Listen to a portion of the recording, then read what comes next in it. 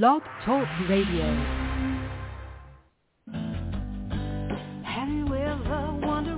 Welcome to MindShifters Radio with the Forgiveness Doctor, Dr. Michael Ryce. I'm Jeannie Ryce, your co-host. We also have co-hosts Dr. Tim Hayes and Michelle Bechet. We will share with you the wisdom of the first century Aramaic internal process of forgiveness. We offer tools and support 5 days a week. We will support you in building a solid foundation within yourself to live in pure love, in Aramaic, Rachna. Michael is the author of the book, Why Is This Happening to Me Again? For more information about the forgiveness process, please visit www.whyagain.org. And now, welcome to the show, MindShifters Radio.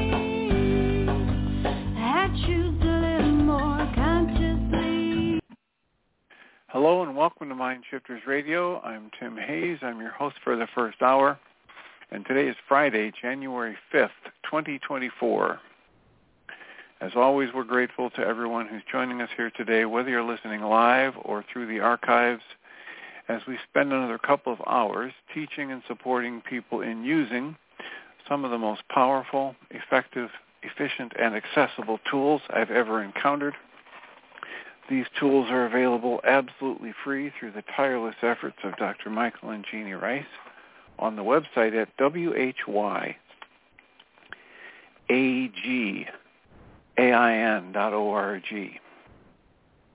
If you go to that website and click on the two words that say Start Here in the upper left-hand corner, it will take you to a page where you can download and read Chapter 24 of Dr. Michael Ryce's book. His book is titled, Why Is This Happening to Me Again? And that chapter of the book contains a narrative description and explanation of the primary tool in this work. That tool is called the Reality Management Worksheet, sometimes called the Reality Management Wake-Up Sheet. And it's a tool I've been using with great effect for over 19 years now to improve the quality of my life and most of my relationships, and to turn any negative emotional experience I have into part of the infallible guidance system that each and every one of us has been given. You can also download the actual worksheet process itself. It's a simple PDF file. Click the link, download it, print it off, copy it as often as you'd like, and use it over and over again, absolutely free. You can also go to your app store and type in the three words Heartland Aramaic Forgiveness. And if you do that, before you're done typing the word forgiveness, you'll see the glowing heart icon. If you choose to tap on that, it will let you download a completely free and private app that contains the Reality Management Worksheet. It contains an abbreviated version of that worksheet process, and it contains a copy of the Drag-On Klingon game, which is a wonderful way to introduce these tools to even younger audiences. We hope people do all of that soon and often, primarily because it tends to improve the quality of people's lives the more they actively apply these tools in their lives, and secondarily because it tends to prompt comments, questions, answers, and testimonials.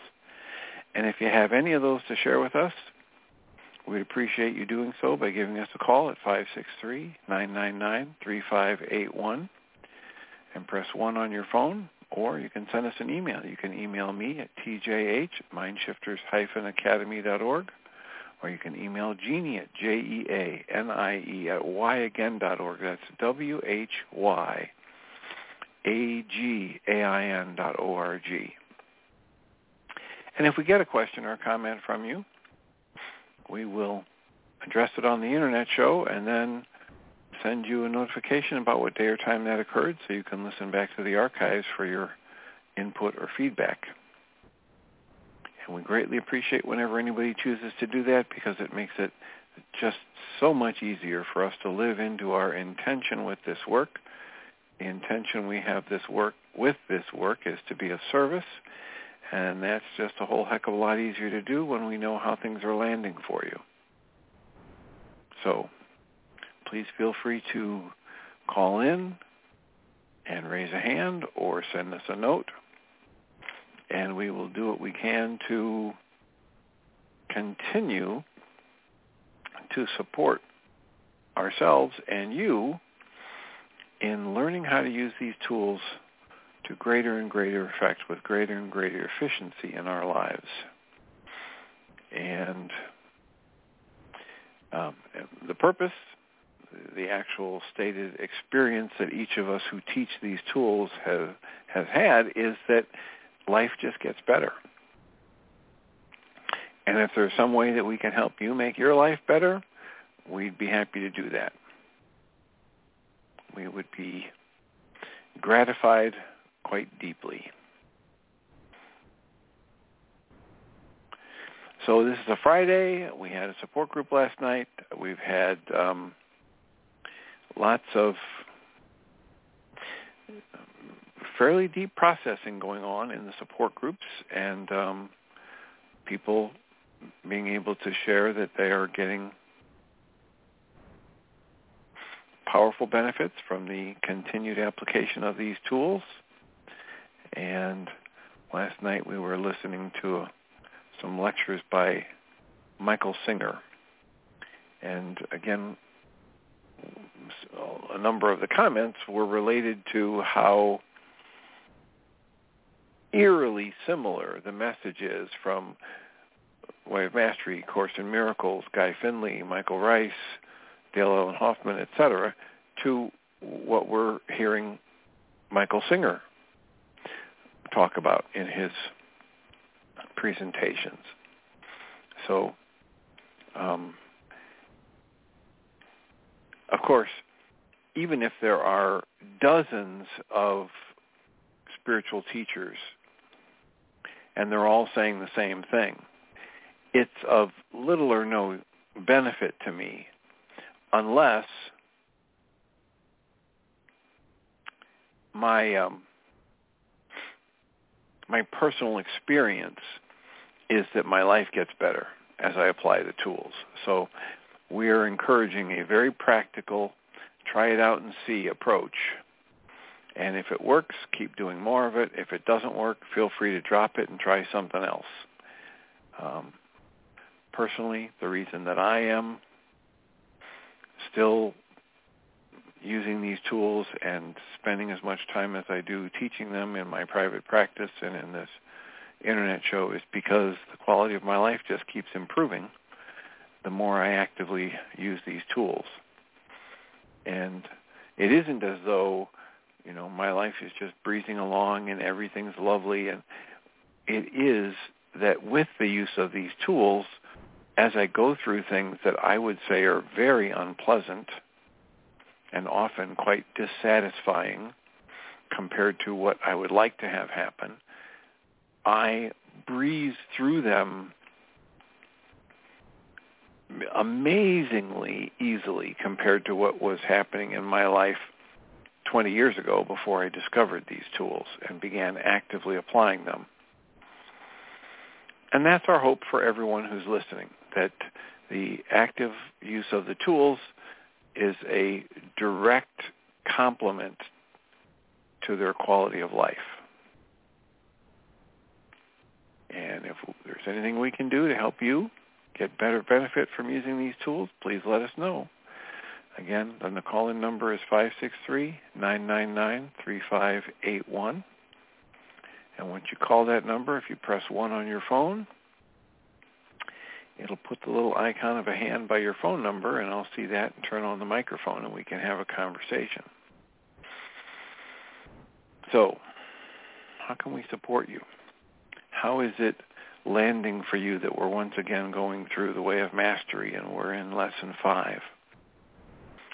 And if I'm correct, I think we've covered the first 3 of 5 keys to the kingdom. Although I have to check the book here to remember.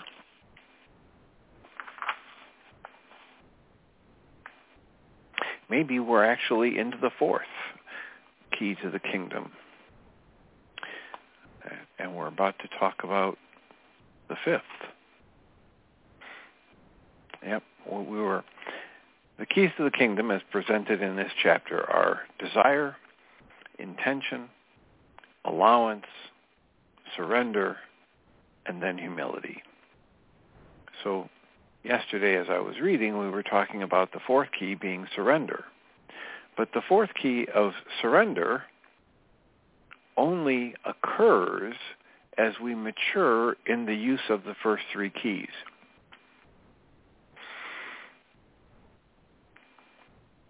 It doesn't really follow that you can start at surrender. You actually have to have the benefit of this system, of this way of the heart. One needs to have commitment and vigilance. The commitment and vigilance to stay focused on their own internal thought processes. And this is what Michael Singer was talking about last night in the lecture he was giving on his book, The Untethered Soul. He's talking about how yogis, they aren't worried about changing the outside world. And they're not even worried about changing their inside world of thoughts and reactions and emotions. They are very, very aware of their internal world of thoughts and reactions and emotions. And their job, and they work to get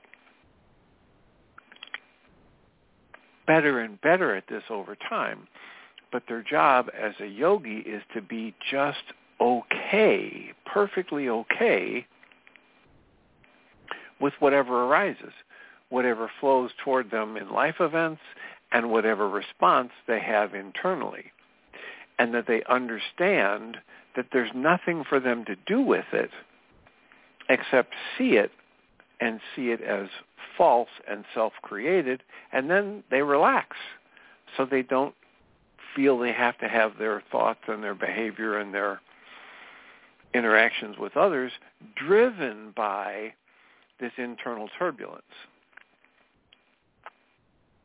So the more they just watch with great vigilance and commitment their own internal processing, which is exactly what the Way of Mastery is calling us to do,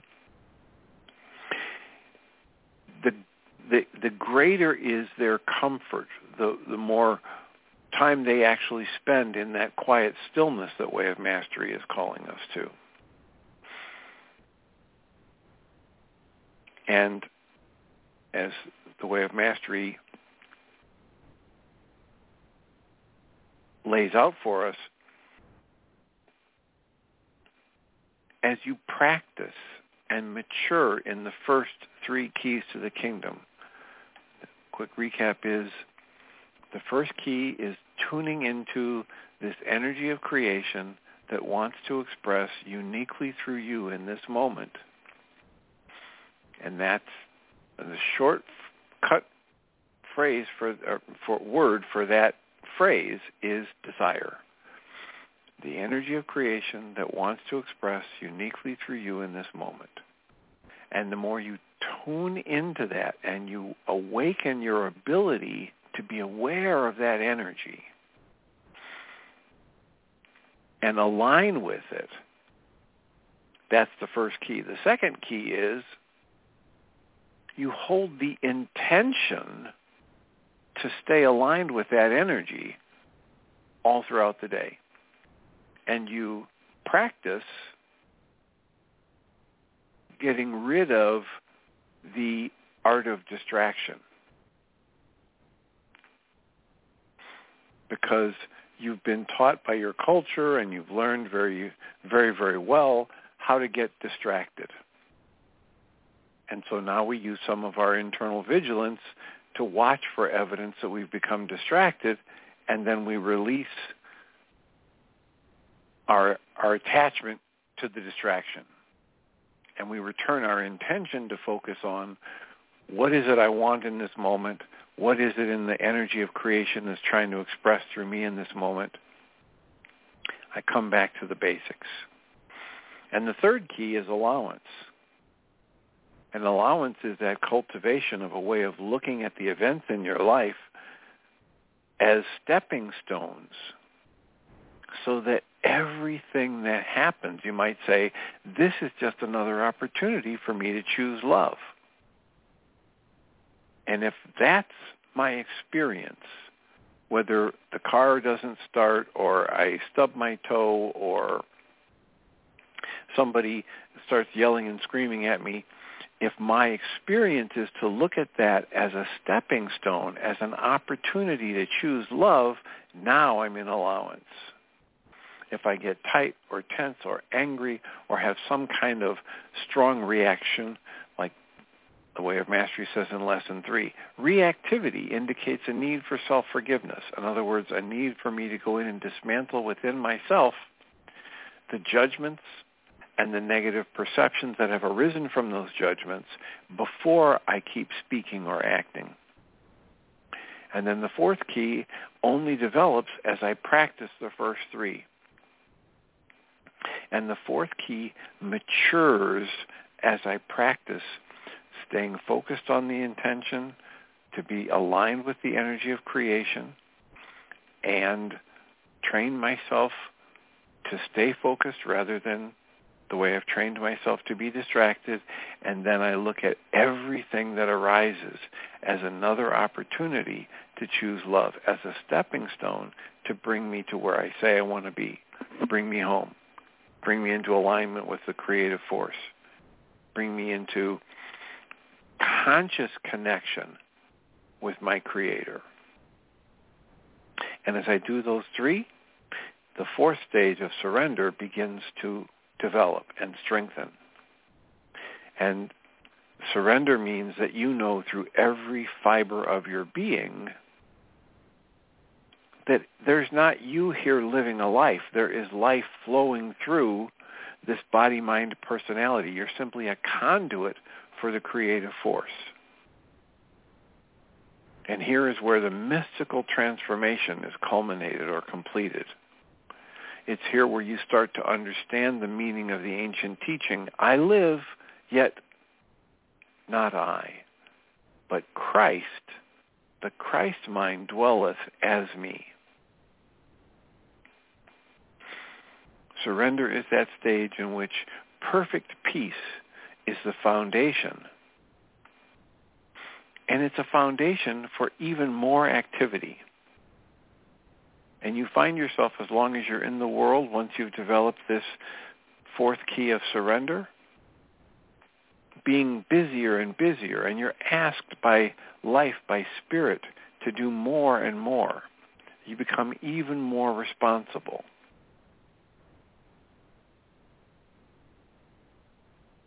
So desire, intention, allowance, and surrender. Yet it's a surrender into a way of being that the world can never know. It's surrender into a way of being in which you'll never receive an Oscar for your acting. But it's a way of being in which your consciousness becomes totally open to your union with all of creation. As I read this, I think about how I've been reading or listening to the audio book of Paramahansa Yogananda's book. The title of the book is Autobiography of a Yogi. And I've been through the book before a couple times, and now this is my third or fourth time, I don't remember. But this is the first time I'm listening to it on an audio book.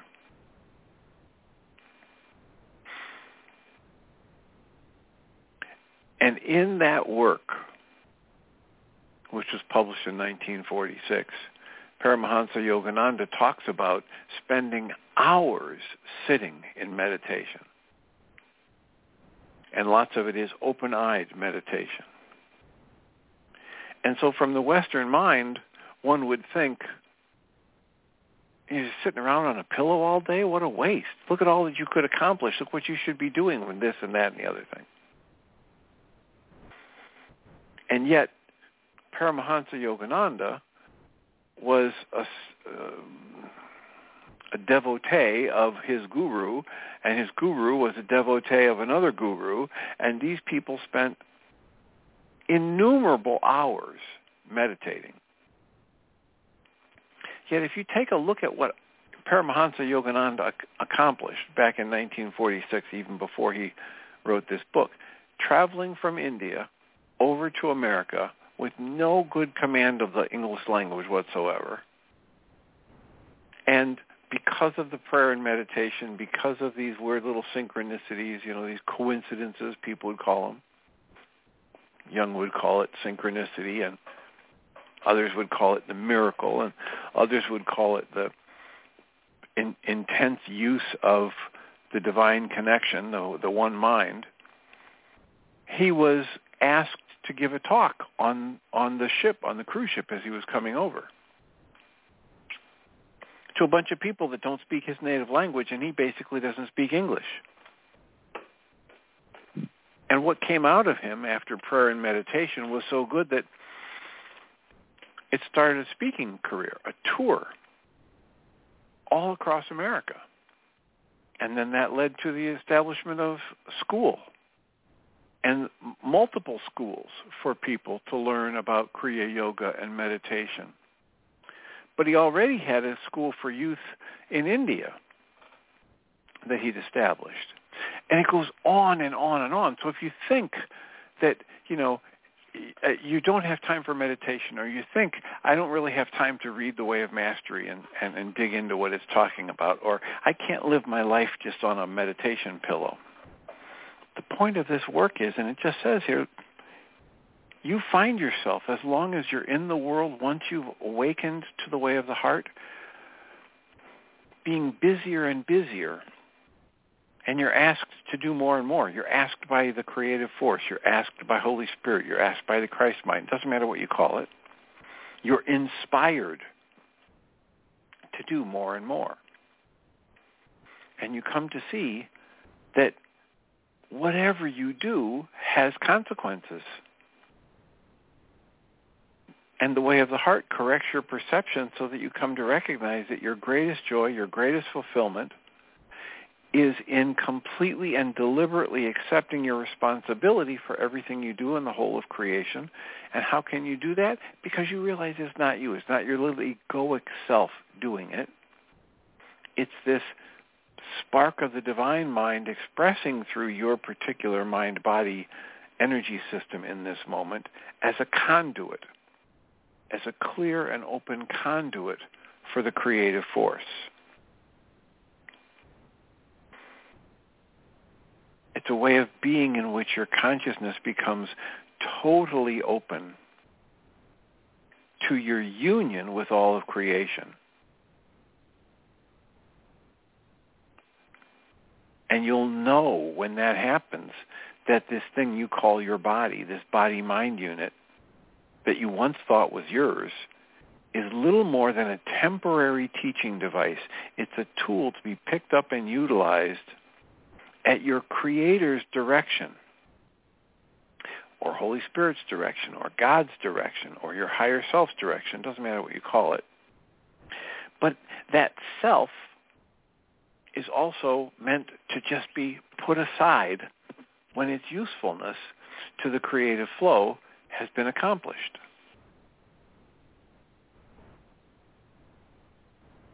And it says, so when you reach this point, when you've learned to live in the flow of the way of the heart, or the awakened heart, even when it's time to go through the transition we mistakenly call death, you will still be at peace. As the body falls away, which means simply that your attention begins to release from it, just like the hand of a carpenter is released from the handle of a hammer when it's laid down on a table as the carpenter goes to dinner. When that happens, you'll be able to watch that process with complete equanimity and joy. You'll watch your spirit disengage from the body. You'll watch the body crumble into lifelessness, so that immediately all of your attention will be focused completely on a new dimension. A dimension that is so vast that you'll be able to look down upon the earth plane, not unlike you might look down upon a pebble held in your hand. And in one quick glance, you'll see everything about that pebble. You'll see everything about the earth plane.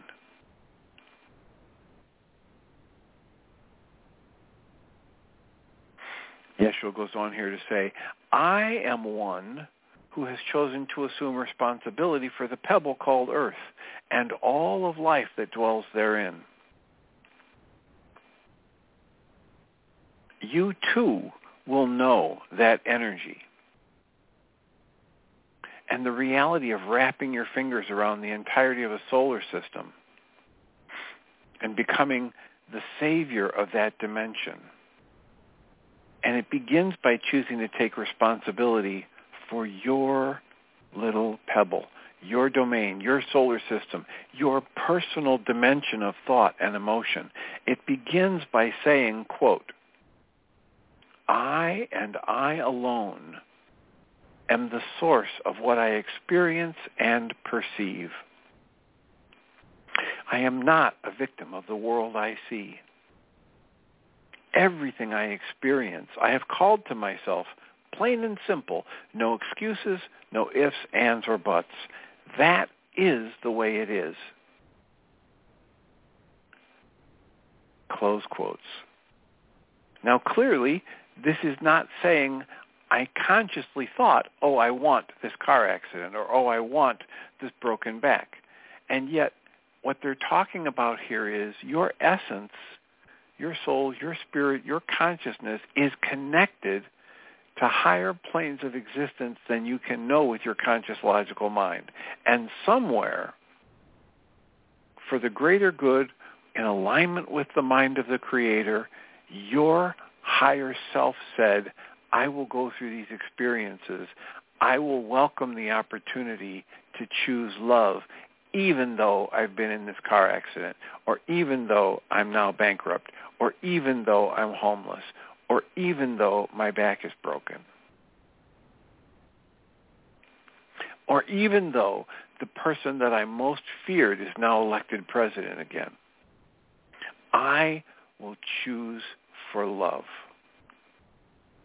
The text goes on and says, gone will be your immaturity, your resistance to simply being responsible for your existence and your experience. The way of the heart then cultivates a maturity of desire, intention, allowance, and surrender.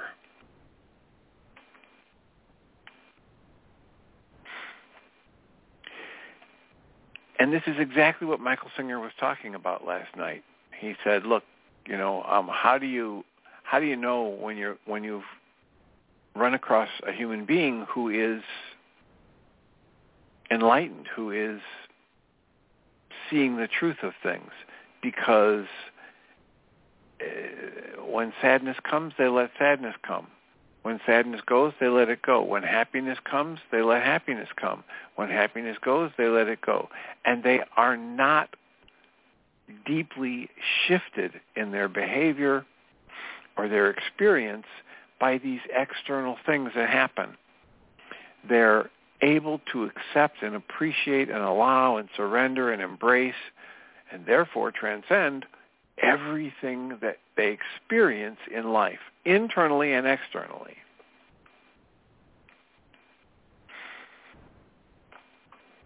So the text goes on. The last segment here, the last of the 5 keys is humility.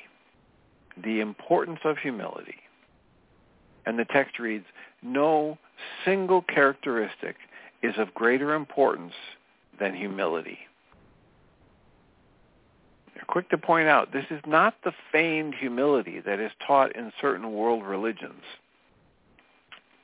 It's a genuine humility.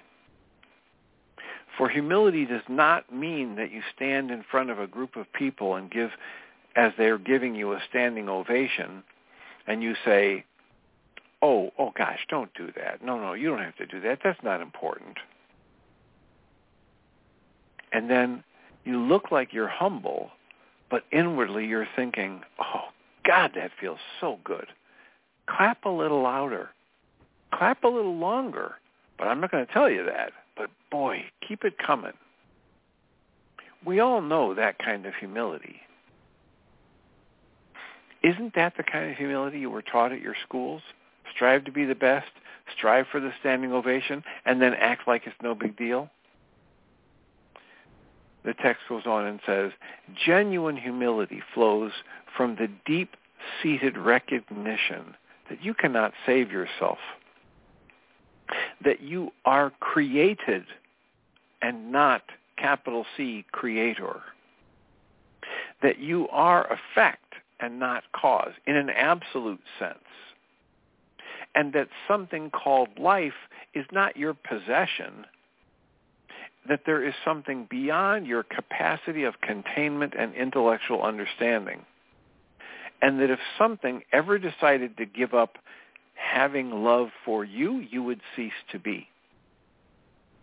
No matter how deep you go into the depth of the creation, no matter how deep you achieve an awareness of consciousness and union with your Creator, what creation is always remains forever beyond your growing capacity to understand creation.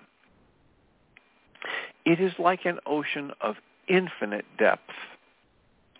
When you realize that, strive as you might, you will never wrap yourself, your little self, around that capital S source of all life, that's when you'll begin to rest into humility, genuine humility. Why is this important? Mark these words well. As you progress along the path of the way of the heart, as you dissolve and loosen the shackles upon your mind, as the interior conflicts are healed and settled, as you begin to accept the abundance that the Creator would bestow upon you in all levels of life and all levels of feeling and perception, as you begin to taste the grandeur of the greatness that would flow through you, you will discover that the, quote, enemies, close quotes, become more subtle. At a very immature, basic, and naive level, every child views at some stage that its parents are its enemies. Does it not? For example, the child says, well, what do you mean I can't have the car tonight? What do you mean I've got to be home by 10 p.m.? And instantly the parent becomes the enemy. As you move more and more into mastery, which again I want to clarify, mastery means the ceaseless pursuit of being a perpetually avid student. As you sink into that, you will be sorely tempted to believe that you're done. You will be sorely tempted to believe, quote, I can do this. You know, the prayers that I used to do when I began, those simple exercises of awareness I used to start my path, I don't really need them anymore. I've mastered that, close quotes. Anytime you hear a voice within yourself saying, I'm done, you may rest assured you are not. And you stand in danger of losing what you've gained. Humility is the recognition that the more you move into mastery, the more there is the desire for discipline and vigilance. Discipline does not mean doing something hard that you do not like.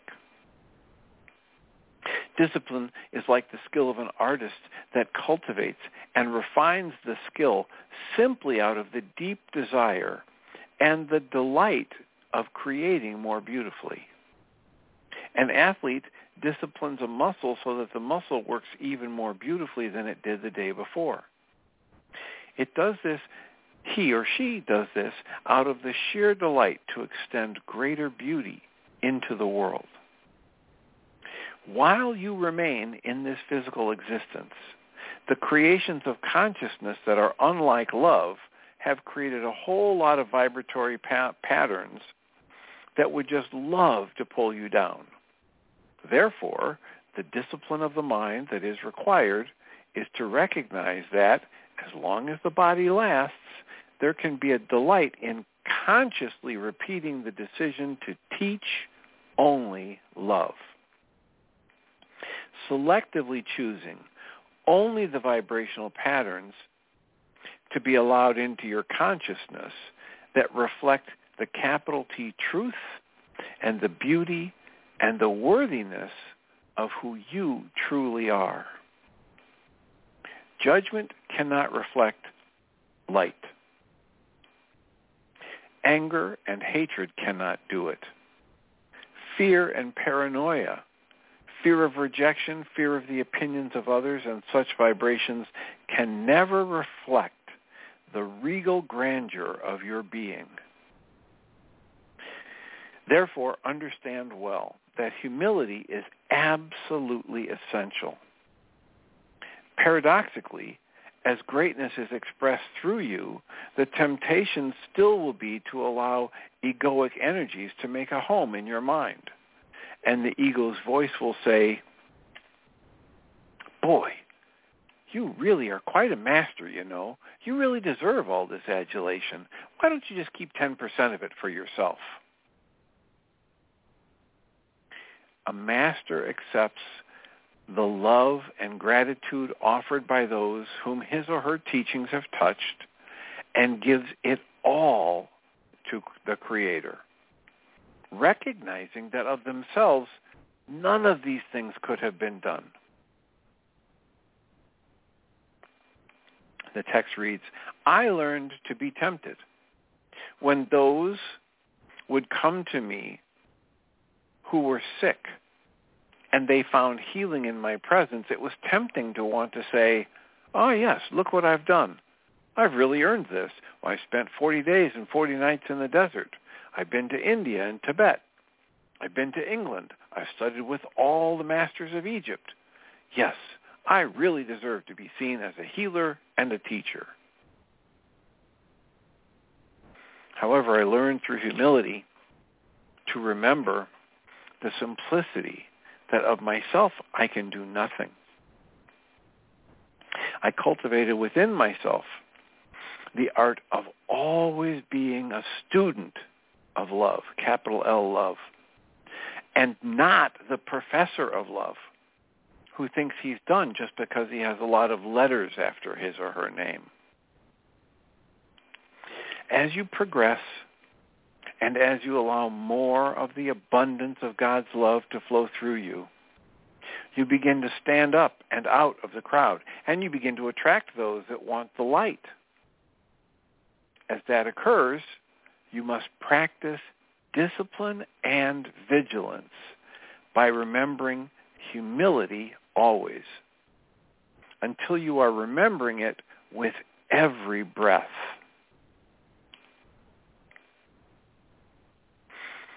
Now, Michael Ryce, in his work with the Khabors manuscript and those Aramaic scholars, hands down to us the knowledge that the word that was translated from ancient Aramaic into English as humility, in the ancient Aramaic, the concept was this ability to look for and see the highest and best in another person, and then, regardless of what's coming out of that other person, choose to cooperate only with their highest and best. So this means a person can be charging at you, raging, calling you names, swearing, insulting you, and you see the face of Christ in pain in that person. You see another being of brilliance and light who has either temporarily forgotten or yet to discover their brilliance, and you reflect their brilliance to them, and you relate to their loving essence. You do not relate, react, get defensive about their attack.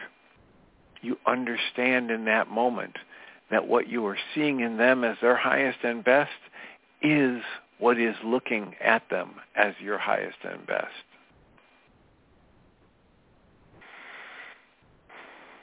The text goes on and says, if you're living in this world and you feel that no one looks up to you and no one takes you as an authority, there's only one reason. That is that you have resisted the truth in your being. And through denial, you have pushed the Creator's light out away from your fear and your deep-seated fear that you might appear to be different than anyone else. The world would teach you to be a doormat so that you fit in and you don't ruffle anybody's feathers. However, as you become empowered, one way you will know it is occurring is that some people will not like you. You will push their buttons just by walking into the room. Why? Because darkness abhors light. It's that simple.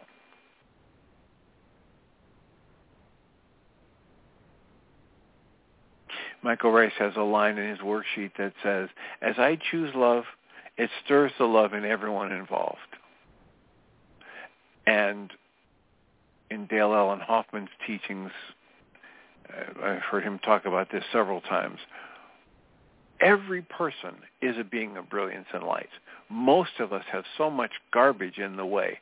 Most of us have so much programmed into us in our intellect and a mechanical level of mind, these bushel baskets that cover up our true essence as the creative energy expressing in form.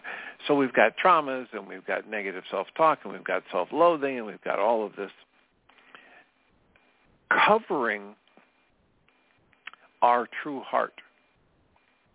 And so if we walk into a room where somebody's heart, true heart, awakened heart, is open and radiating out, it's going to stir the love in my heart. And if my heart is covered by 37,000 bushel baskets of grief and trauma and victimhood and self-loathing, underneath that pile of bushel baskets, this light is going to start bubbling and shaking and pushing up out through the bushel baskets. The bushel baskets are going to come up first. And I'm going to feel attack, and I'm going to feel defensive, and I'm going to feel justified in striking out at people, because the garbage within me has to come up for me to see it as false, breathe through it, and release it. Otherwise, I hold on to it with my well-earned decisions and beliefs that I'm right here and this situation is wrong and that never should have happened to me and there is no God and et cetera, et cetera. And the more I hold on to those, the more they determine my experience. Because as we were just talking about in this lesson, every one of us creates our own experience in life.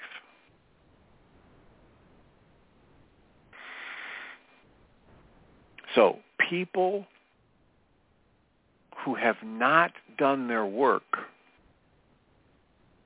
when they're in the presence of someone who's actively being this perpetually avid student of life and asking to be shown and getting rid of more of their bushel baskets and shining their light brighter, the people with a lot of bushel baskets are going to get shown their bushel baskets. They're going to get shown their traumas. They're going to get shown their victim mentality. Not as a punishment, not as an attack. But they won't know that because their mind has been conditioned to believe it's an attack. But it's happening just because that's what happens, like the law of gravity on this planet. It's the law of resonance. Their stuff is going to get resonated because their light, the truth of their nature, wants to express uniquely through them in each moment. And they've been conditioned out of listening to that energy, and they've covered it up with all of these false beliefs and conclusions. And the only way for them to see what they're holding on to that's false, is to go through it and release it. So the text goes on and says, humility is absolutely essential. Through the doorway of humility, the light of power can be turned on through an ever-increasing, higher, greater voltages. If that voltage does not seem to be flowing through your mind, look well inside yourself to see if you're remembering humility and giving it to yourself. In other words, looking for the highest and best in yourself and then cooperating only with that. The text goes on and says, "For the light of God can only shine through you to the degree that you're willing to take responsibility for it, which involves giving the fruits of it back to its source and not claiming it as your own. When you claim nothing for yourself, all things can flow through you. The Holy Spirit can gather millions of beings to come to you in many planes because the Holy Spirit knows you will not distort the love of creation or try to usurp creation's position by putting yourself on the throne. Humility is a chief characteristic to cultivate, to work with, to remember with every breath.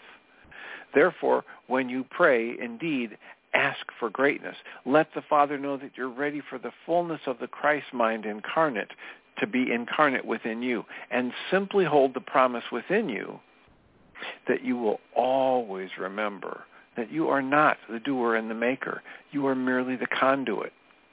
You are merely the one who has come to recognize that only the love of creation can fulfill you as a soul. Only the fulfillment of your purpose to be a channel, a wide open conduit for love, can bring you the success, the contentment, the peace that you truly seek. When you are fully committed to that, rather than being committed to wondering about other people's opinions, then that power can begin to move through you. When you're willing to let go of the world, heaven will come to replace it. When you're willing to let go of your need for egoic grandness, true grandeur will begin to pour forth through you. There's a paradox within spirit. Learn to discern it. Become a master of it by constantly asking to be taught by it. And never neglect the need for discipline based on the foundation of humility. So, you must willingly let go of your need for egoic greatness. This is something we talked about in the very beginning of this book. We are being called to release every urge to be special, to be seen as special and unique.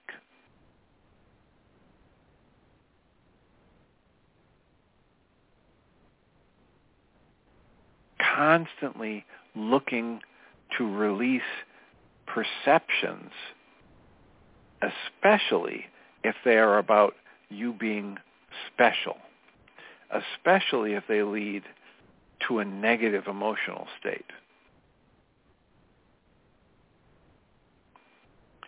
You'll discover that the pathway of awakening is not a pathway of avoidance, but a pathway of truthfulness. It is not a pathway of accomplishment and pride. It is a pathway of releasing from your consciousness every hope and every wish to be special. Releasing from your consciousness every desire to see yourself as having made progress. That's from page 5 of this book in Lesson 1. This pathway is a pathway of releasing from consciousness, your mind, your conscious thoughts. Release every hope and every wish of being special.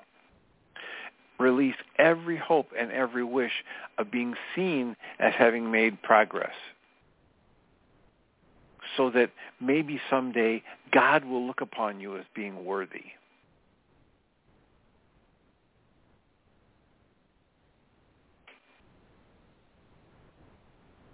This is a pathway of cultivating the willingness and the art of returning to the simplicity of empty-headed not knowingness with every breath. And here we are again in Lesson 5, talking about the very same thing.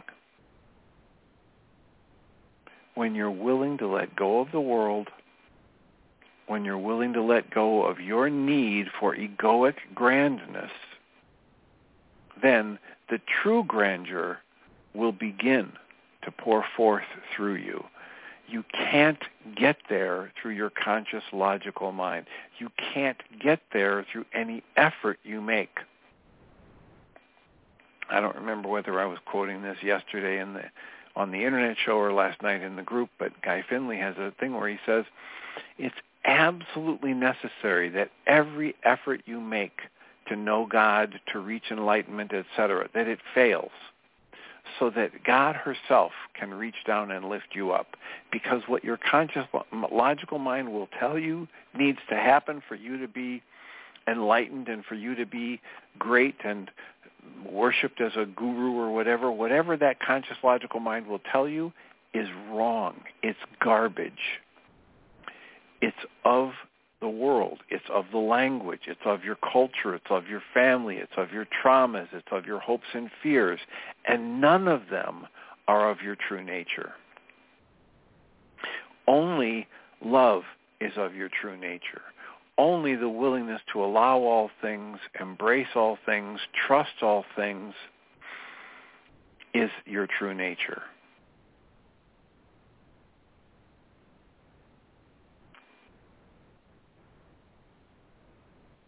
The text goes on and says, when you're willing to let go of the world, heaven will come to replace it.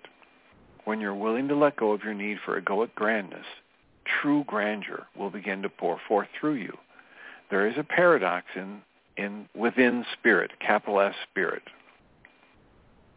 Learn to discern the paradox, become a master of it by always being willing to be taught by it, and never neglect the need for discipline based on the foundation of humility. You see, this is what has caused you to fear the energy of desire. Because somewhere in the past, and that can go back a very long way, somewhere in the past you've decided to find out what it would be like to let all of that power be claimed as your own, to be used to serve the voice of ego. That is what you're afraid of. However, if you cultivate these stages and you ground them in humility, you will never need to fear the misuse of desire. Therefore, in your prayers, as often as you can remember to do so, remember that what you decree is, and so speak very, very clearly within yourself. Here's a suggested prayer. Quote, Source, Creator, God, goodness, all that is, Abba, Father, Mother, I am ready to be what you created me to be. I choose to remember that I am effect of your love and not its cause. Your will be done, knowing that your will is my full happiness. Reveal then that path through which that happiness can be known. For my way has never worked, and yet your way always does. Close quotes. And if you're willing to speak that clearly within yourself, then in each day remember the energy of appreciation. It is well and good to appreciate one another. But in the privacy of your own meditation and prayer, appreciate how the power of that source of love that we here are calling the Creator, the creation, is living and moving and breathing to bring the people, to bring the books, the teachers, and the experiences that are gently unraveling the cocoon of ego around you. And all of that is happening, awakening you to the truth, the beauty, the majesty, the grandeur, and the greatness that is capital L, life itself. Life wants to breathe through you as magically and powerfully as it breathes through a thunderstorm or the leaf on a tree or the radiance of a newborn baby's eyes. That life is what you are. That life is the presence of the Creator's love.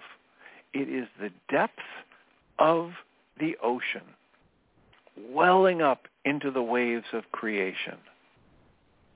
So please, let that life alone be your guide in all things, and rest in appreciation before the infinite mystery that life is, and say yes to it. Say yes to life. That you are willing to let the fullness of it wash through you and carry you into an ever-deepening understanding and comprehension of all that the Creator is. If you would well receive it, resting in the awareness of divine humility is the sweetest of experiences you can ever know. Many of you look upon me and say, "Oh, would I ever love to be where Yeshua is?" Think a thought, and you are with someone. Think a thought, and you are in that universe. I tell you this, where I abide is in a vibrational frequency with many, many other beings whose consciousness never wavers, not for an instant, from the deep appreciation and humility before the mystery of all that creation is. We abide with the great delight of knowing that we live, yet not us. And yet our Creator lives as us. The only difference between being a master and being a student is that the master has mastered the art of always being a student. Please think about that. Desire, intention, allowance, surrender. What do you truly want? Are you willing to feel it and let that thread of desire carry you home? Can you remember to use time constructively by focusing your attention and intention, by reminding yourself of what you're truly here for? You are not here to survive. You are here to live as the truth of who you are. Allowance is not a passive acceptance of things as they are, but a recognition that there is something quite beautiful at work. There is an intelligence, a love, capital L love, that knows you better than you know yourself, and it is presenting you moment to moment with jewels and gems and blessings and lessons, that something is weaving the tapestry of your life, and that nothing is happening by accident.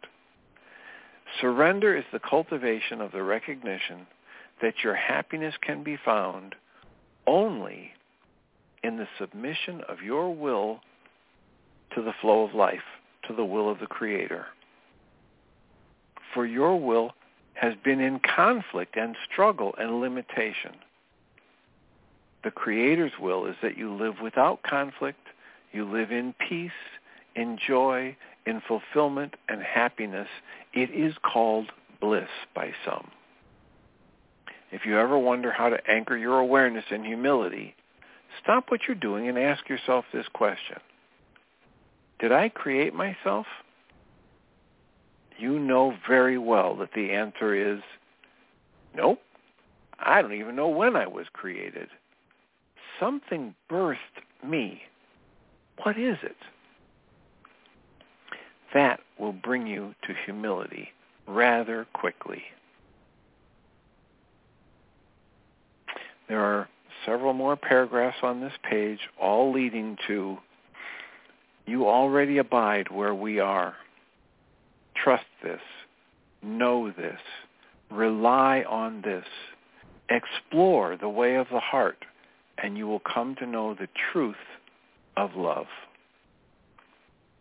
Be you therefore at peace, beloved friends. Amen.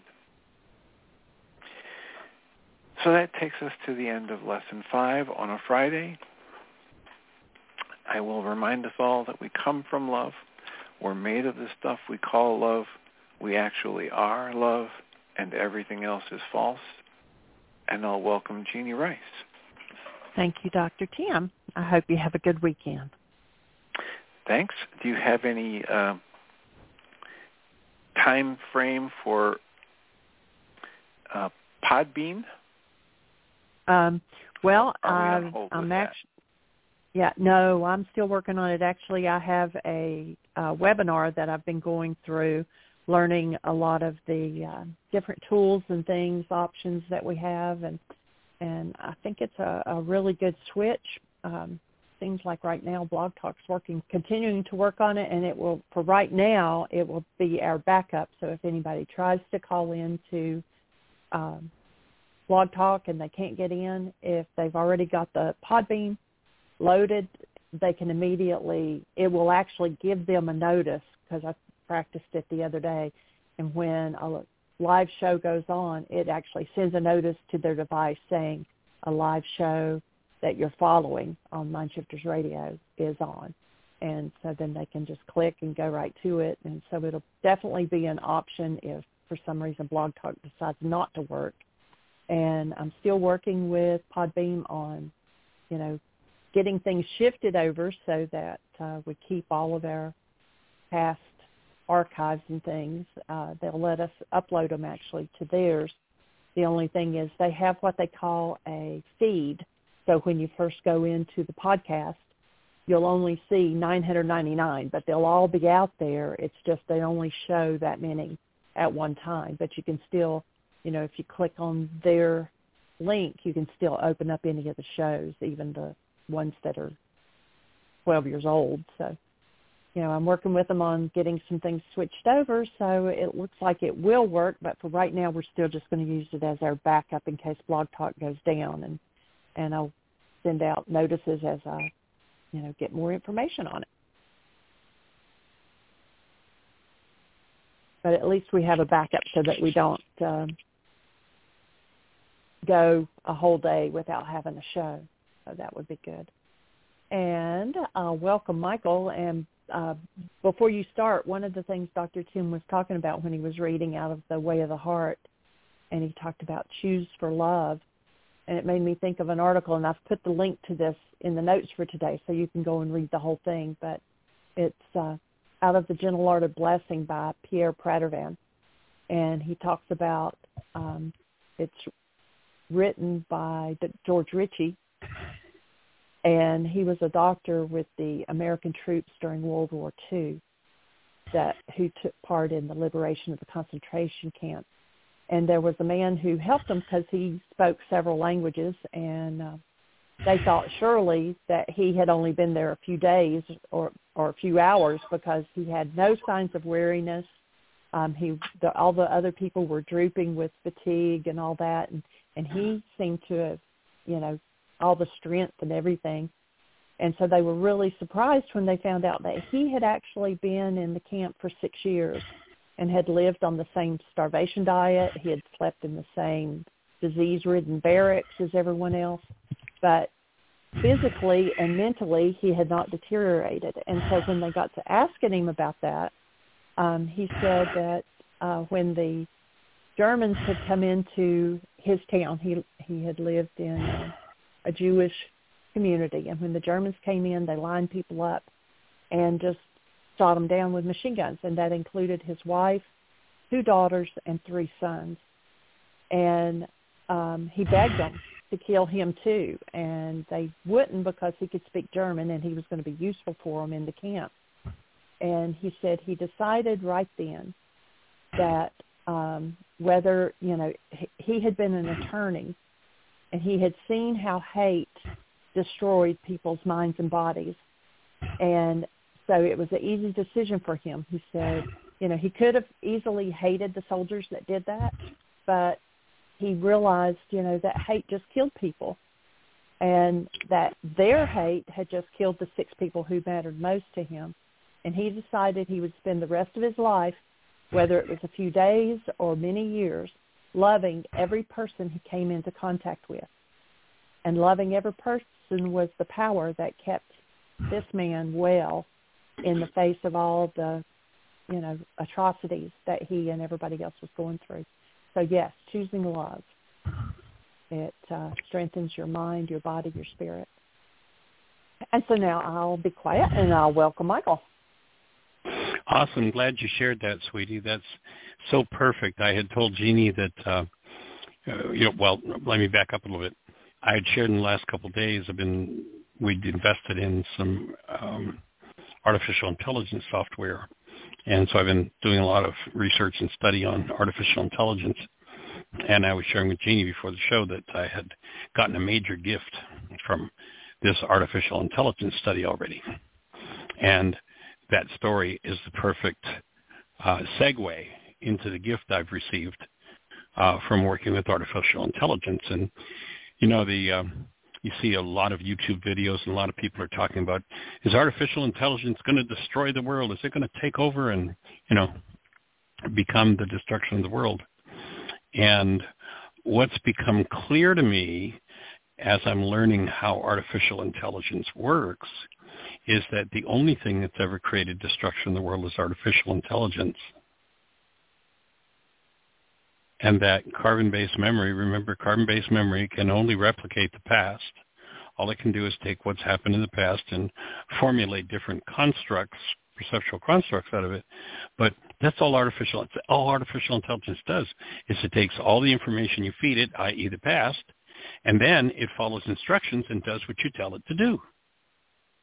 And so if you tell it to blame Bill, then the mind will hallucinate a picture, artificial intelligence, that will blame Bill. Bill's got nothing to do with what happened, but if my mind says it does, and I say, so we need to make up a story, a picture, an artificially generated reality that builds the problem in my life, then my mind will do that. And that's purely artificial intelligence. And the only real intelligence there is comes from love. Everything else is a cheap copy. We've said for years, the non-being mind has a cheap copy of everything that's real in the spiritual dimension.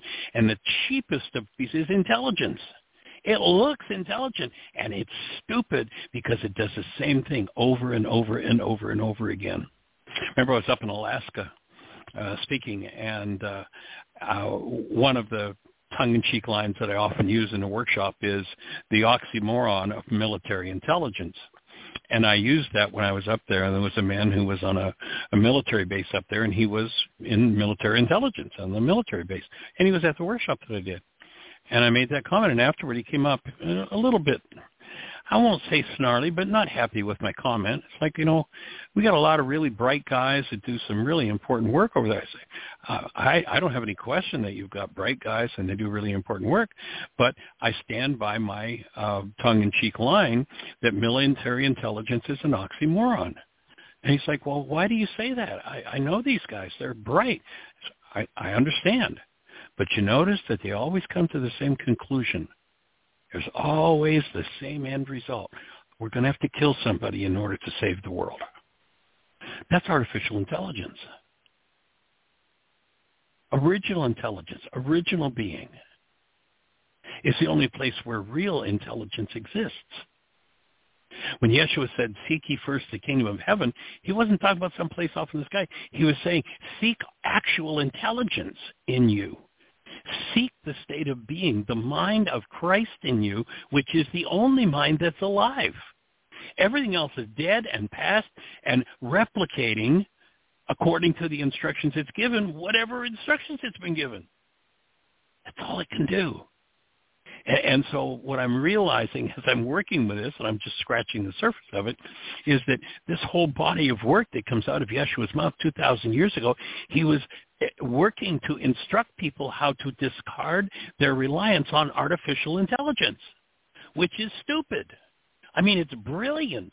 I mean, artificial intelligence, this software can do things that I could never think about doing because it can replicate whatever it's got at light speed, which I don't have the capacity to do.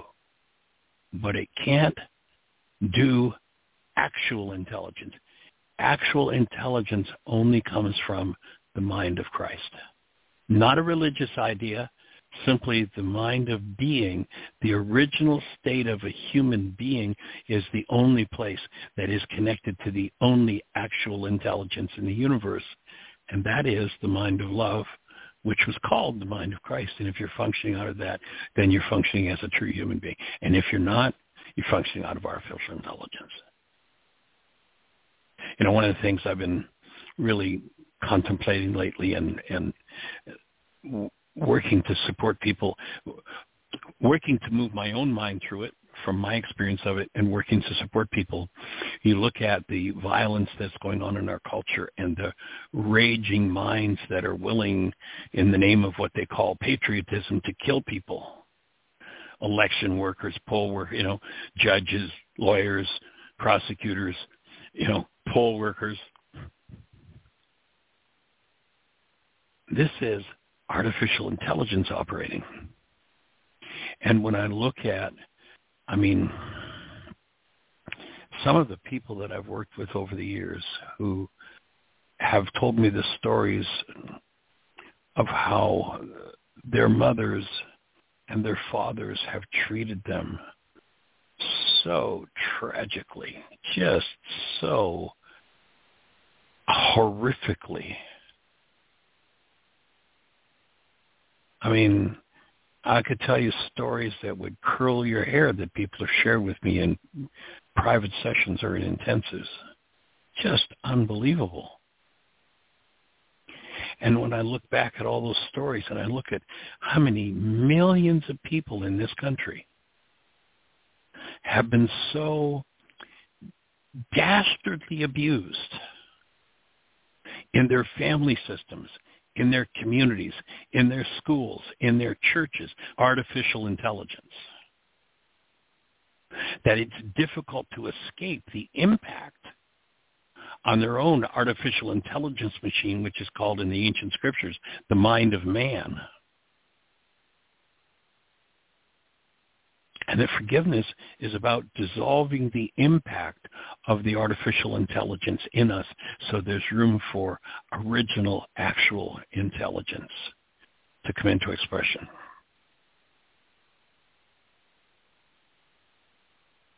And the whole body of work developed 2,000 years ago was exactly about freeing people from the wiles, genius of the stupidity of artificial intelligence.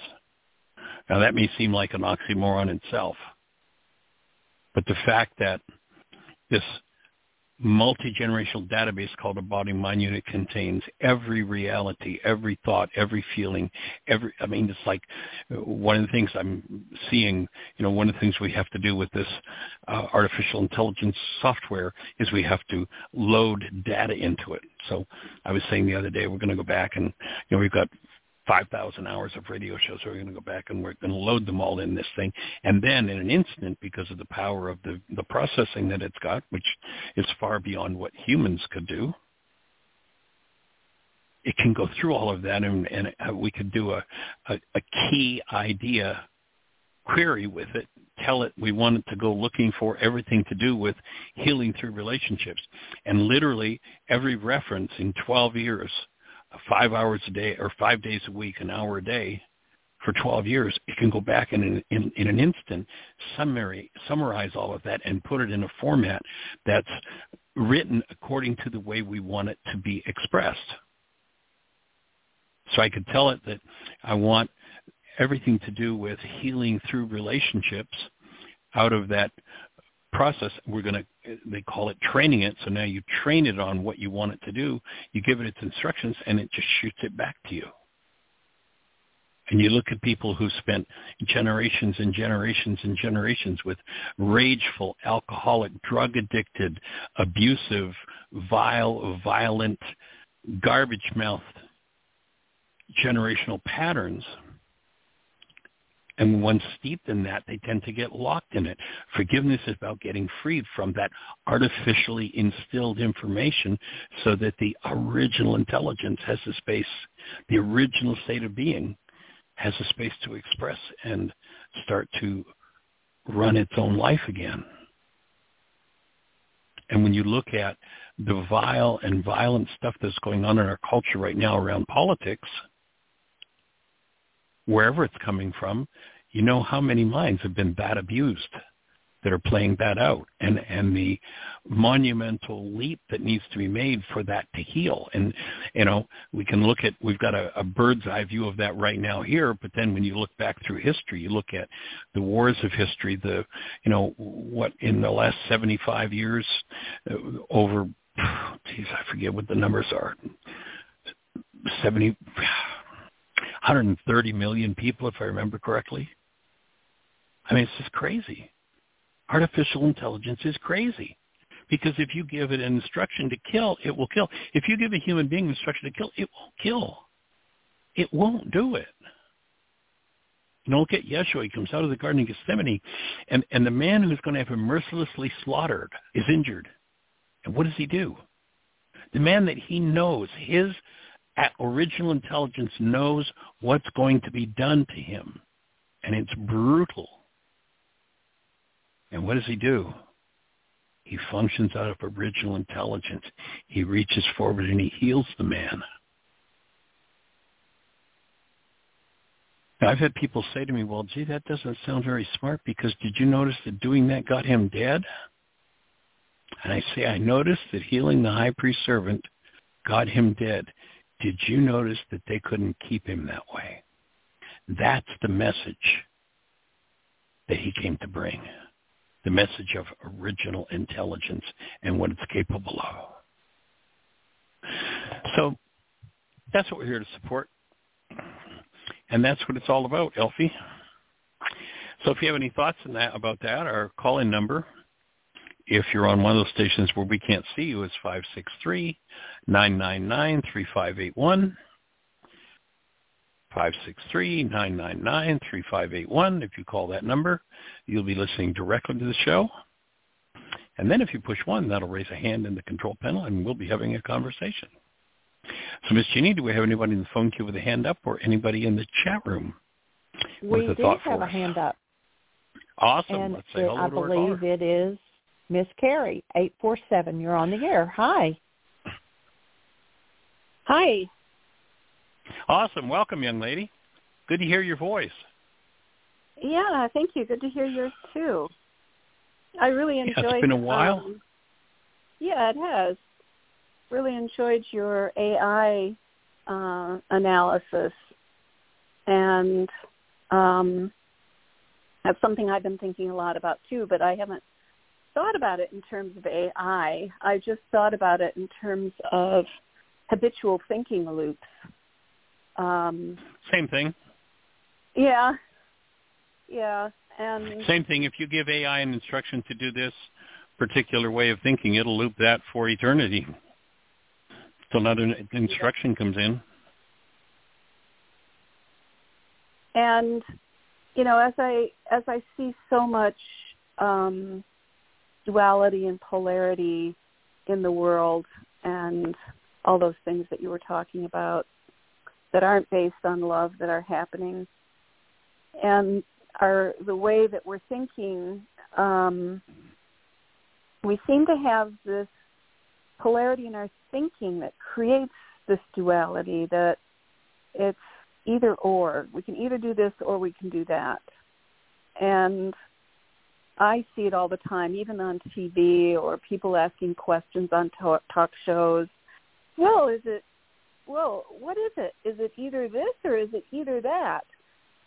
Or is it that? You know, and there's no concept of, well, maybe it's all of that. Maybe it's both and. And I think that kind of thinking can take us out of the duality. So I've got a friend, for example, who's like, well, studying A Course in Miracles, but, you know, should I do the Circle of Atonement, which has one perspective, or should I do the Foundation for Inner Peace, which has another perspective? You know, and then he's trying to make one wrong, and I'm like, well, why do you have to even think like that? Can't you belong to both groups and, you know, kind of get what you're learning from both groups? And if you are triggered by something, Well, that's the greatest teacher there is for you right there. So I'm absolutely. I'm with you. I believe, and you've heard me say this before, another one of my favorite tongue-in-cheek lines is the purpose of life is to kick us right square in the limitation. And the whole purpose of to me, rather than studying something, the thing we really need to do is to learn forgiveness rather than, we're going to study this way or that way of thinking and move in a direction, because, again, whatever we give this artificial intelligence device, it'll just play it up and play it out. But when we can accept the opportunities that show us where the glitches are in our own artificial intelligence and where we can create the opening for original intelligence to express, to me, that's the ultimate goal of all of this work. Well, the other thing, too, is this person was, I think I'll just study this online thing and not be in groups and people. It's too triggering. And I'm like, well, what I really like about A Course in Miracles is that our healing happens through our relationship and through, if you're getting triggered by anything, where is your healing coming from? So I don't know. It goes back to that old story of the yogi who goes into the cave and meditates for 50 years and then comes out again, and the first person he meets triggers him and he gets angry and he realizes, well, all the 50 years of just sitting has done nothing really. So I just really, not that we should put ourselves intentionally in really bad relationships or unsafe relationships. I'm not saying that at all, because we still need to take care of ourselves. Yet I think there's a place for acknowledging that some people are our greatest teachers, and those are the ones that perhaps we struggle with the most. And I need to work on shifting my thinking from the either or and making myself right, all of those things, to the both and see. I just see families torn apart from polarities and thinking on all kinds of different things, whether it's gender issues, political issues, educational issues, whatever it is, you name it. I'm just really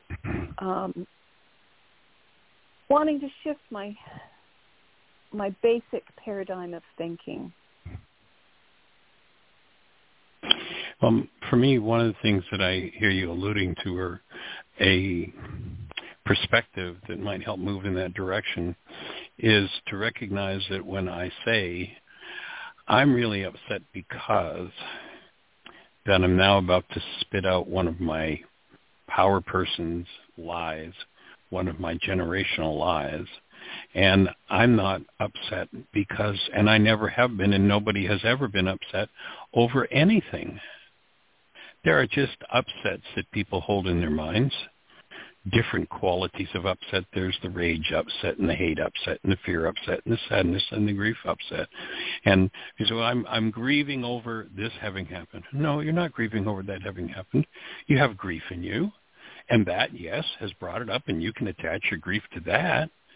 But it's not about that. It's about the grief that's in you. If you face it and you apply forgiveness to it, then this situation that you think is the cause of your grief will be the vehicle that takes you to the healing of your grief or your rage or your guilt.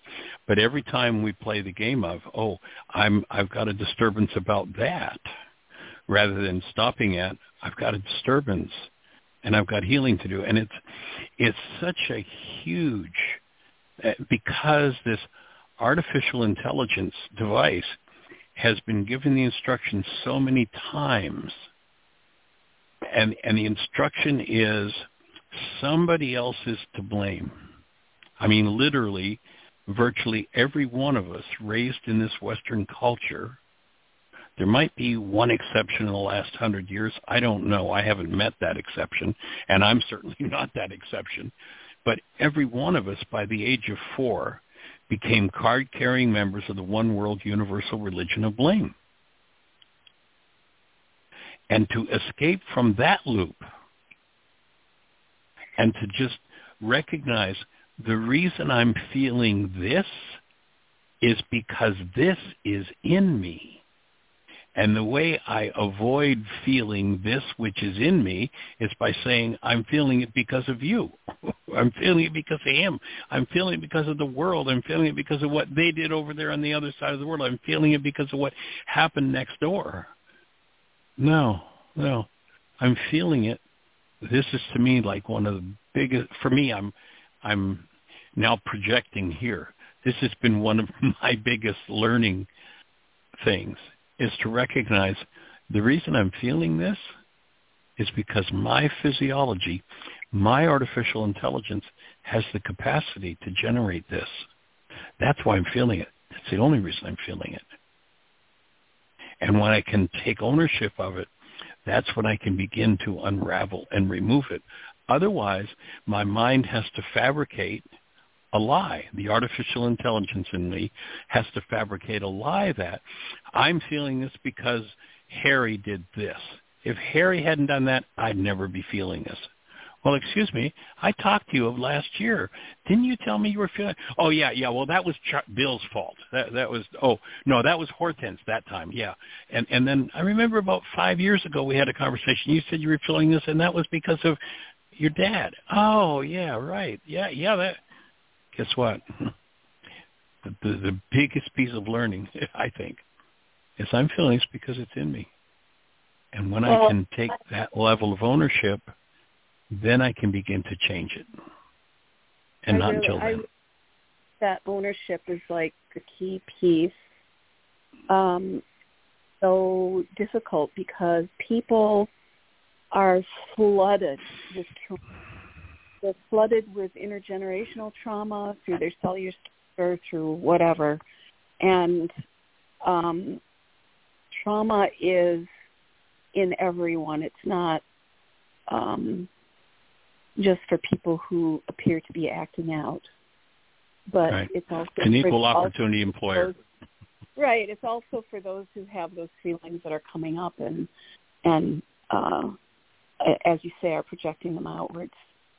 So I think healing our trauma through the forgiveness work, even though I have recognized this for years and I do some of the work, I can't seem to consistently do the work. And I've gotten to the place now, where I need that third force. I need that outside assistance with somebody I can work with on a regular basis, on a weekly basis, to do the forgiveness worksheets, to explore deeper into those trauma reactions.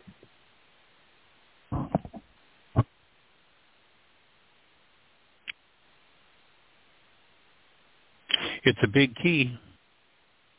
It's a big key for sure, having that support. I know for me personally, when I first started to do this work and first started to understand it, if I had not been intuitively guided to move in the direction of this work and then pushed by the world, by circumstance to do it, I wouldn't have kept doing my work. I wouldn't have done it. I recognize that very, very clearly. I mean, I had the blessing of being pushed to it, choosing it to a degree, yes, but as much as my own volition chose to move in this direction and do this work, it was circumstances created other than by my conscious intelligence that pushed me into that space where I had to keep moving through it. And so I frankly don't know how people who aren't teaching it can stay deeply enough involved to keep doing their work. That, from where I sit, that's a major challenge because we've all been so steeped in this blame game. Don't you think people can teach it in different ways, though? Oh, yes, absolutely. And just by living it, it's a powerful way of teaching it. But by having that intention brought into goals to express it as purposely, consciously doing it, I think keeps people engaged, yes. But I recognize in myself that if I hadn't had that, I probably would not have continued along a meaningful path of doing my own inner work. Mm. Too easy to get engaged in, I'm too busy. There's, that's the number one drug. I don't know if you've ever been on a show where we talked about it, but several years ago we did a couple of Y workshops, extended Y workshops in a super high security prison in a town called Ionia, Michigan.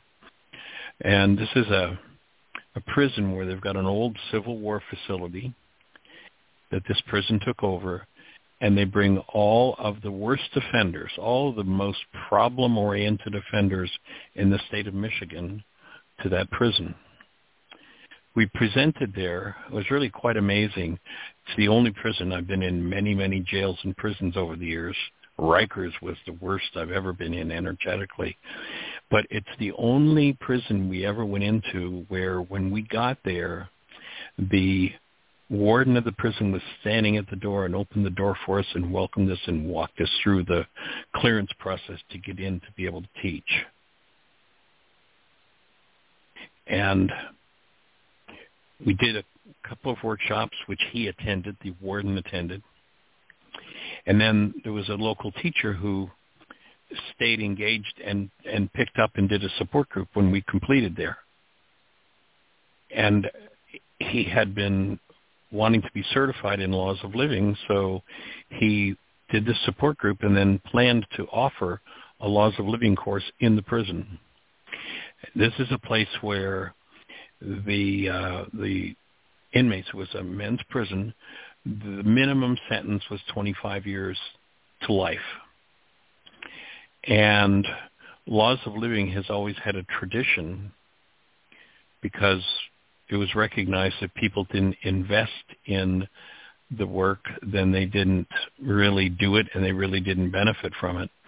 But these are guys who are in there from 25 years to life, and, they might get the slave wage. Slavery is still legal in the prisons of America. It has not been eliminated, but they might work and get $2 a day, so there's no way they can pay for laws of living. So what we decided to do between myself and this teacher, in order that people were invested, is we decided to offer the laws of living, and the cost would be that there was an 8-week support group that was done after we finished the courses that we did on forgiveness. And the requirement in order to get into laws of living, the ticket to get into laws of living cost 5 worksheets a day over that time period. And, there was a fairly large group of people that were very excited about doing it. We're doing laws of living. And the day that the course started, every man had exactly the same excuse why they didn't have their 5 worksheets a day. Now, these are guys who are locked in their cells 23 out of 24 hours. They get an hour a day to go out and exercise, 23 out of 24 hours, unless they're working in the commissary for slave wages or the laundry or what have you, as slaves. They're locked in their cells by themselves.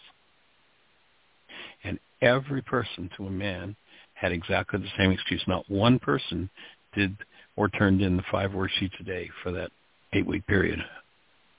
And the excuse was, I was too busy. Every person.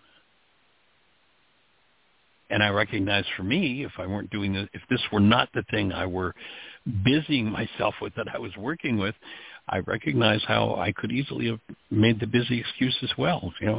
When I first started, moving in the direction of this work, I was in the business world. I had 3 businesses. I had 60 employees. I worked 9 hours a day, 9 days a week, 28 hours a day. And that certainly would have been my story. So I understand it. And it just takes engagement for sure.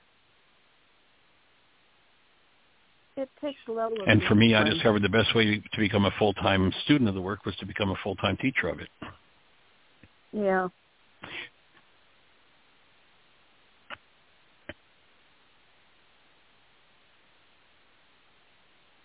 Yeah.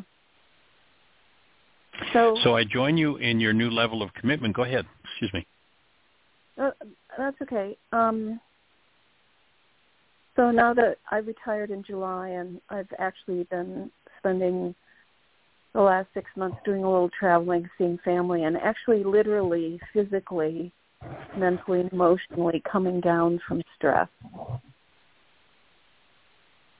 And I remember when I did the Laws of Living course, and I did the homework. Every day, every night, I sat and did my homework, and made it a commitment, even though I was incredibly busy. And now I'm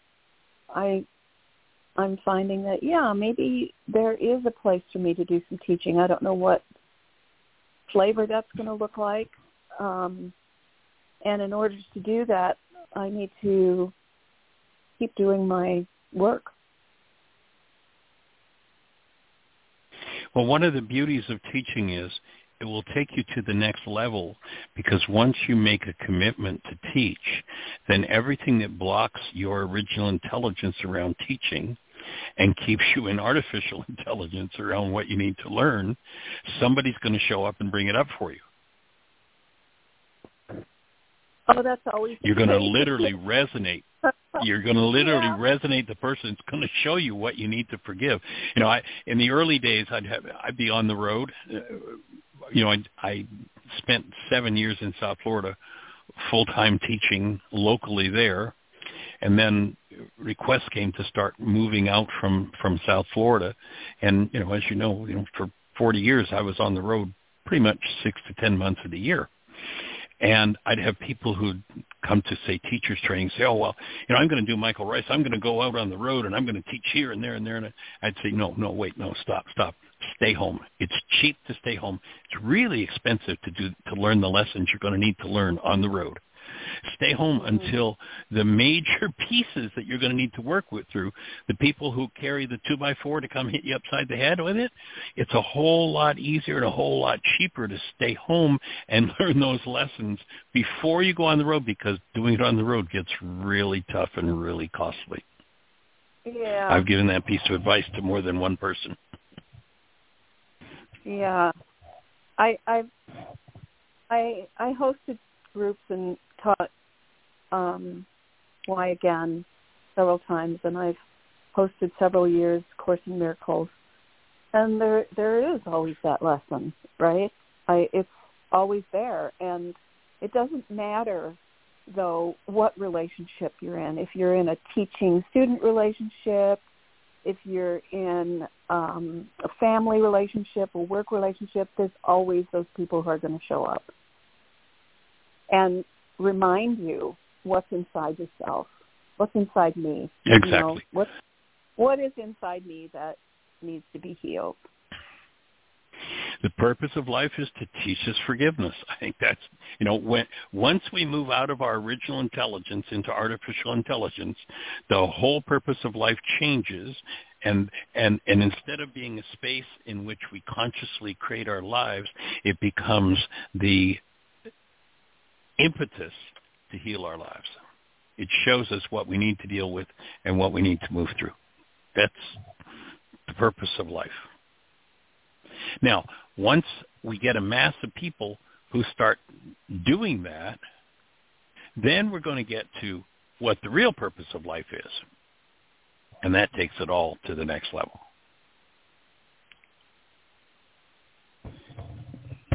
And by the way, I do have a partner lined up for you to work with as a support person and an accountability partner. So I'll send you that information to each of you when the show is over. Thank you. And I so really much. appreciate the fact that you called this morning looking for that accountability partner, and that you're ready to take it all to the next level. And, of course, we're here 5 days a week, and there's about 5,000 hours of archives where the conversation is, it's this conversation from 1,000 different directions in how to move into the truth of who we are as human beings.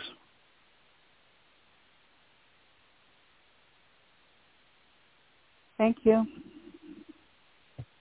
Honored and delighted, and glad you trusted me enough to call and say, hey, I'm ready to take it all to the next level. I know that at one point you were talking about, and that's part of why the prison example came up, I'm sure.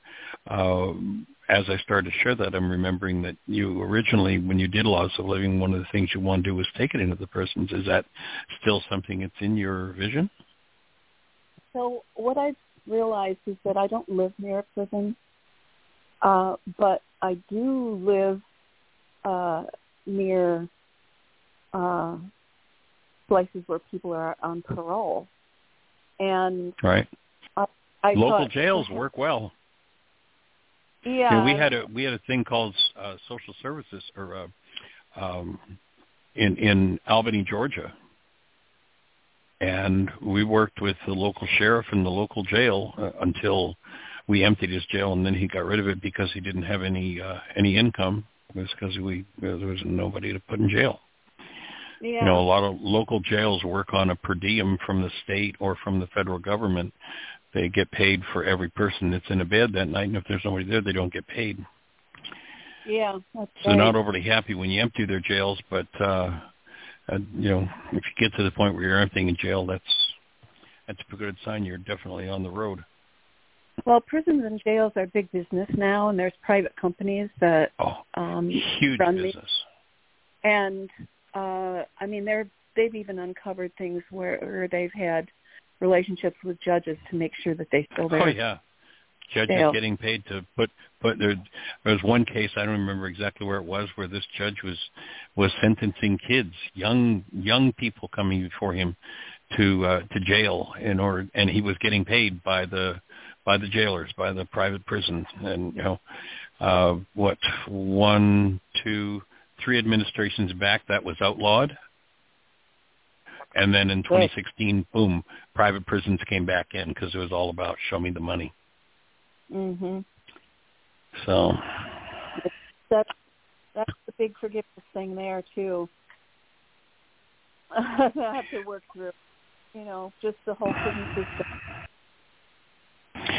Well, it became a business, and unfortunately, I think there's in many cases, it's kind of like the inmates are running the asylum, and the people, I've seen several cases where the people running the system should be in the jail. And when we get back to the real purpose, one of my mentors was a fellow named Asa D. Kelly, who was a Superior Court judge in Albany, Georgia. And this man put thousands of people behind bars over his tenure on the bench, and he never punished one person.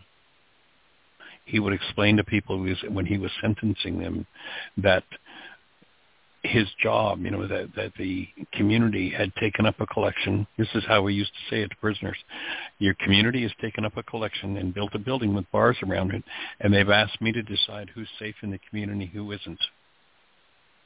And I really honor my community, and you're not safe in the community, so I'm going to put you behind bars.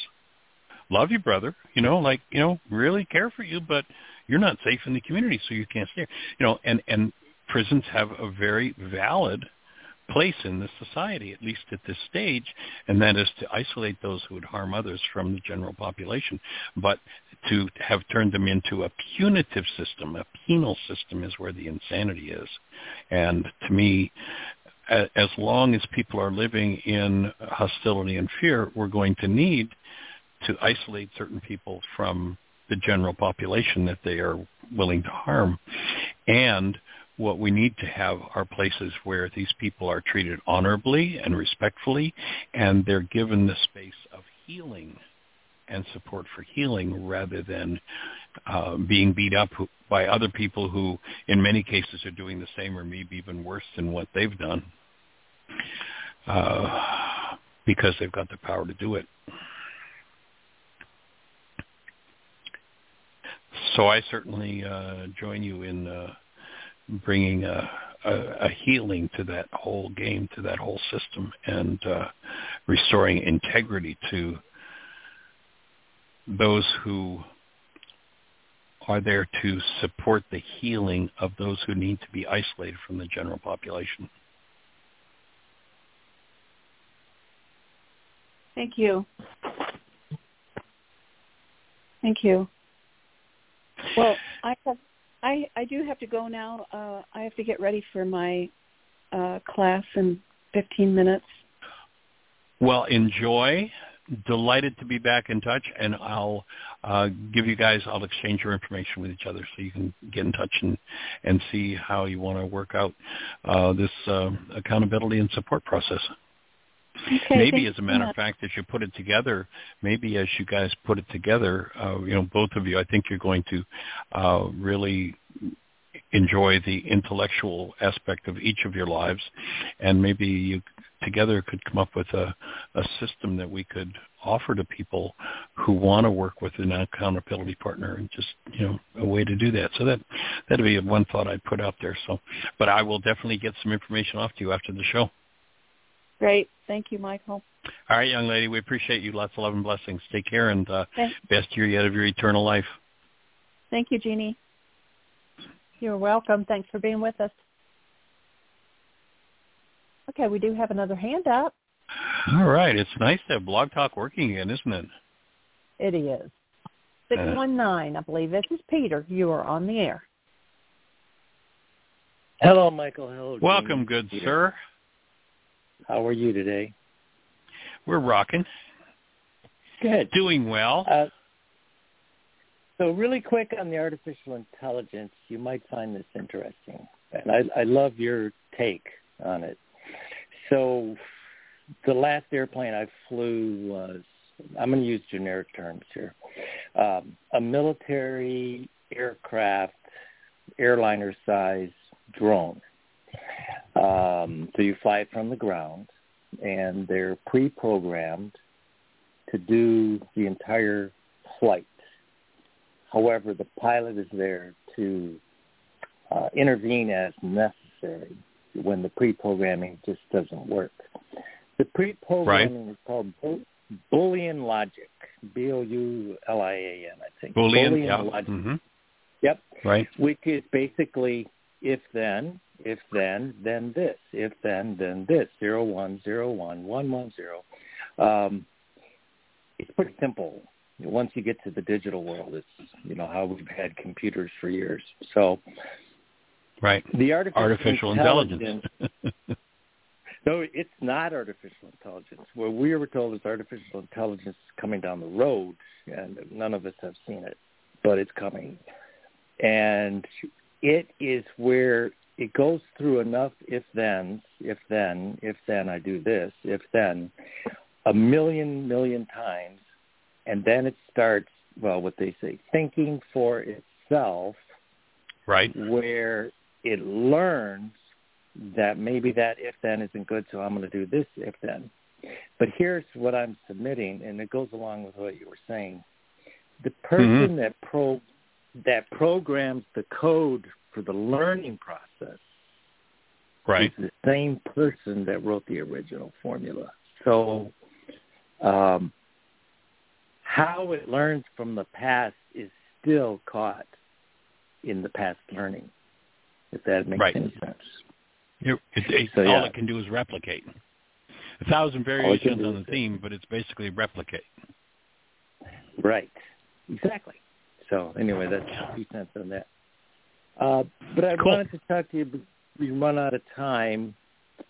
I've been doing my worksheets on several issues, and one of the issues that came up in the weekend still point breathing was finding my purpose. And for me anyway, when I don't have my purpose, and I had one my entire life, and I retired, and I did a lot of stuff, everything I wanted to do, basically. So I was searching for my new purpose, and then for the first time in my life, I really didn't have one. So when I addressed that issue through the worksheets and looked at what I was doing with my life, I'm going to use the word off track because it didn't have a purpose. So there was no track.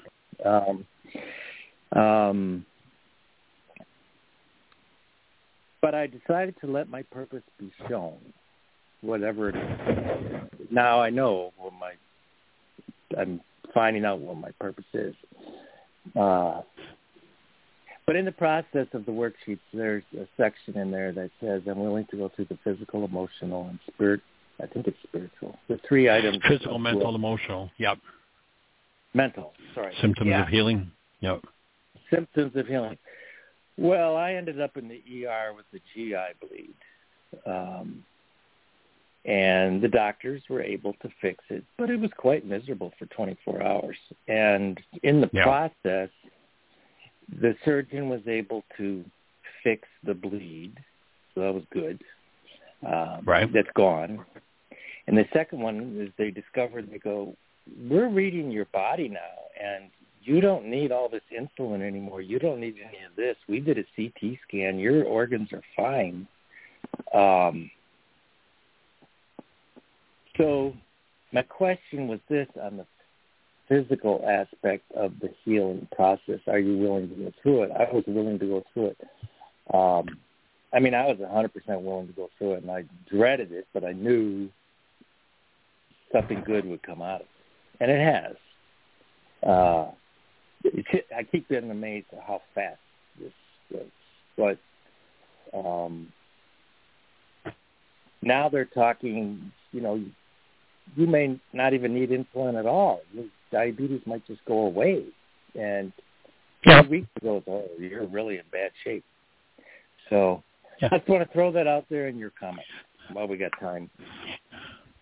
Well, my offering is that, first of all, if we start looking at life through the eyes of energy rather than through what we've been artificially trained to believe about a world of bodies and conflict and this and that, and all the stuff we've been taught to believe. And so for me, a starting point of that, and this goes back for me decades ago that I came across this quote from Albert Einstein, where he says, on such things as matter we have been all wrong. What we have heretofore called matter is energy whose vibrations have been so lowered as to be perceptible to the senses. There is no matter. So if Einstein's correct, then you do not have a body. A body does not exist. Something that the brain makes up is looking like a body exists, and for want of a better term, we'll call it an energy system. And we've been trained to think all sorts of things about the energy system, and if we've been trained to this set of instructions in the energy system, then the energy system works the way it's been instructed to work. That's basically what artificial intelligence does. But when you realize that it's not a physical device, the world that believes in material medicine only says, you've got a dysfunctional ABC part, and since that ABC part is dysfunctional, you're going to have this disease forever, and we have this magic pill, which if you take it, you'll live. Now, you may have body parts that will drop off and fall apart and dysfunction, and the symptoms that you'll get from the solution we're going to give you may be far worse than the disease, but that's the way it goes. And so an energy is introduced that creates all kinds of disease processes in order to pretend to fix an existent disease. So once you get to that point, you recognize that every drug is a disease disguised as a cure.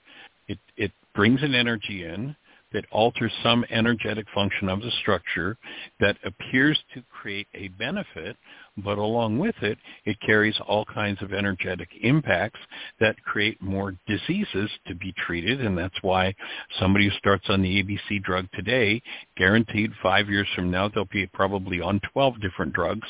30 years from now, they'll be on 18 different drugs. And the energy structure will be so confused it won't know what to do, and so people die. Now, when you realize that this energy system is an energy system, and that when we bring a sin energy, remembering in the Aramaic language the word sin is simply an archery term that means off the mark, if I bring an energy in that's off the mark, and I recognize that my mind functions through every cell in my energy system, and if I put a particular energy into a particular set of cells, then the impact on that particular set of cells, when it's a dysfunctional energy or sin, somebody's going to label that the ABC sin, the ABC disease, i.e. diabetes. Load the pancreas up with grief, the pancreas tends to dysfunction, and now we've got sugar issues. If I do the work required to remove the interfering energy, then the organ, because it never was an organ, it was an energy system functioning either well or poorly, when I remove the interfering energy, the organ system goes back to proper function again. Now we are in the end result at this stage in our existence of generations and generations and generations of trauma-based sin, energetic patterns that don't belong in the human system. So we have all kinds of diseases going on within our structure. If you go back to the Aramaic language and the creation story, you go back to the original creation story, and you hear about this pretty bright group of people, bright enough that they know enough about astronomy to write pretty accurately about what's going on in the stars and the planets and the moon and such. They've done a pretty good job of writing about it. But then you hear that this group of people ends up getting lost in a 35 square mile hot sandy place called the desert, and they get lost there for 40 years. Now, when you think logically about that, a group of people who understands astronomy is in a 35 square mile area. They know the sun comes up in the east and sets in the west. How long is it supposed to take them to get out of that 35 square mile area? Could they possibly be lost in that area for 40 years? No, that's silly. But when you realize that the word desert there is a code word for the unconscious, most people don't really start to consciously think about what energies they're engaging in and how they're creating their lives until about the age of 40. And they start to notice that, why is this happening to me again? I've taken the geographic cure, I try to fix everybody that's done it to me, and here I am back in the same boat again. Maybe they weren't talking about a hot, sandy place. Maybe what they were talking about was that we're stuck in the patterns of the generations. And then you'll remember, if you read that story in the creation, in Genesis, you'll remember that they said there's a way to get out of the desert. And the alternative to the desert is a place called the Promised Land, or at least they spoke of it metaphorically as a place. The Promised Land is not a place with date, flowing with milk and honey. The Promised Land is a place where we consciously engage in energetic patterns that support our physiology, that support our aliveness and our original creative process. That's the Promised Land. The desert is playing out the unresolved energetic patterns from generations upon generations upon generations. The old generation has to die off doesn't mean people in old physical bodies have to physically die. The root of the word generation, generare, it means cause. The cause is held within this multi-generational database that created distortions and diseases had to be removed. And when they were removed, bingo, the incurable organ all of a sudden became cured. There was a man who understood how the whole process worked, And in essence, give you the long form of the statement. We've only got a few seconds before the show cuts off, but the long form of the statement, they said, gee, what do we need to do to heal ourselves? And he said, you must forgive from your heart the wrongs of your brother. The long form of that is, the heart is another term for the unconscious mind. What he was saying is you must go into the unconscious parts of yourself that are functioning out of the artificial intelligence of the generations that have created trauma, disease, and suffering in your bloodline and in your world. You've got to overcome that. And when you put those energies into your brain's image of your brother's going to show up, and those energies are going to show up reflected in your perceptual constructs in your brain's image of your brother. And now you've got to go into the hidden part of yourself, the unconscious, your heart, and forgive those, remove those things that you put into your brain's image of your brother that you think are about him. And when you do, then you'll be freed of your diseases. Bingo. Now the energy system starts to function as it was designed to. And we're in the promised land. You get to originate what it is you want to create. You engage only in frequencies that are nurturing and supportive of human life. That is, those things that come from original intelligence that are based in love. You bring it into expression in the world, and you become a conscious creator. Now you're living in the promised land.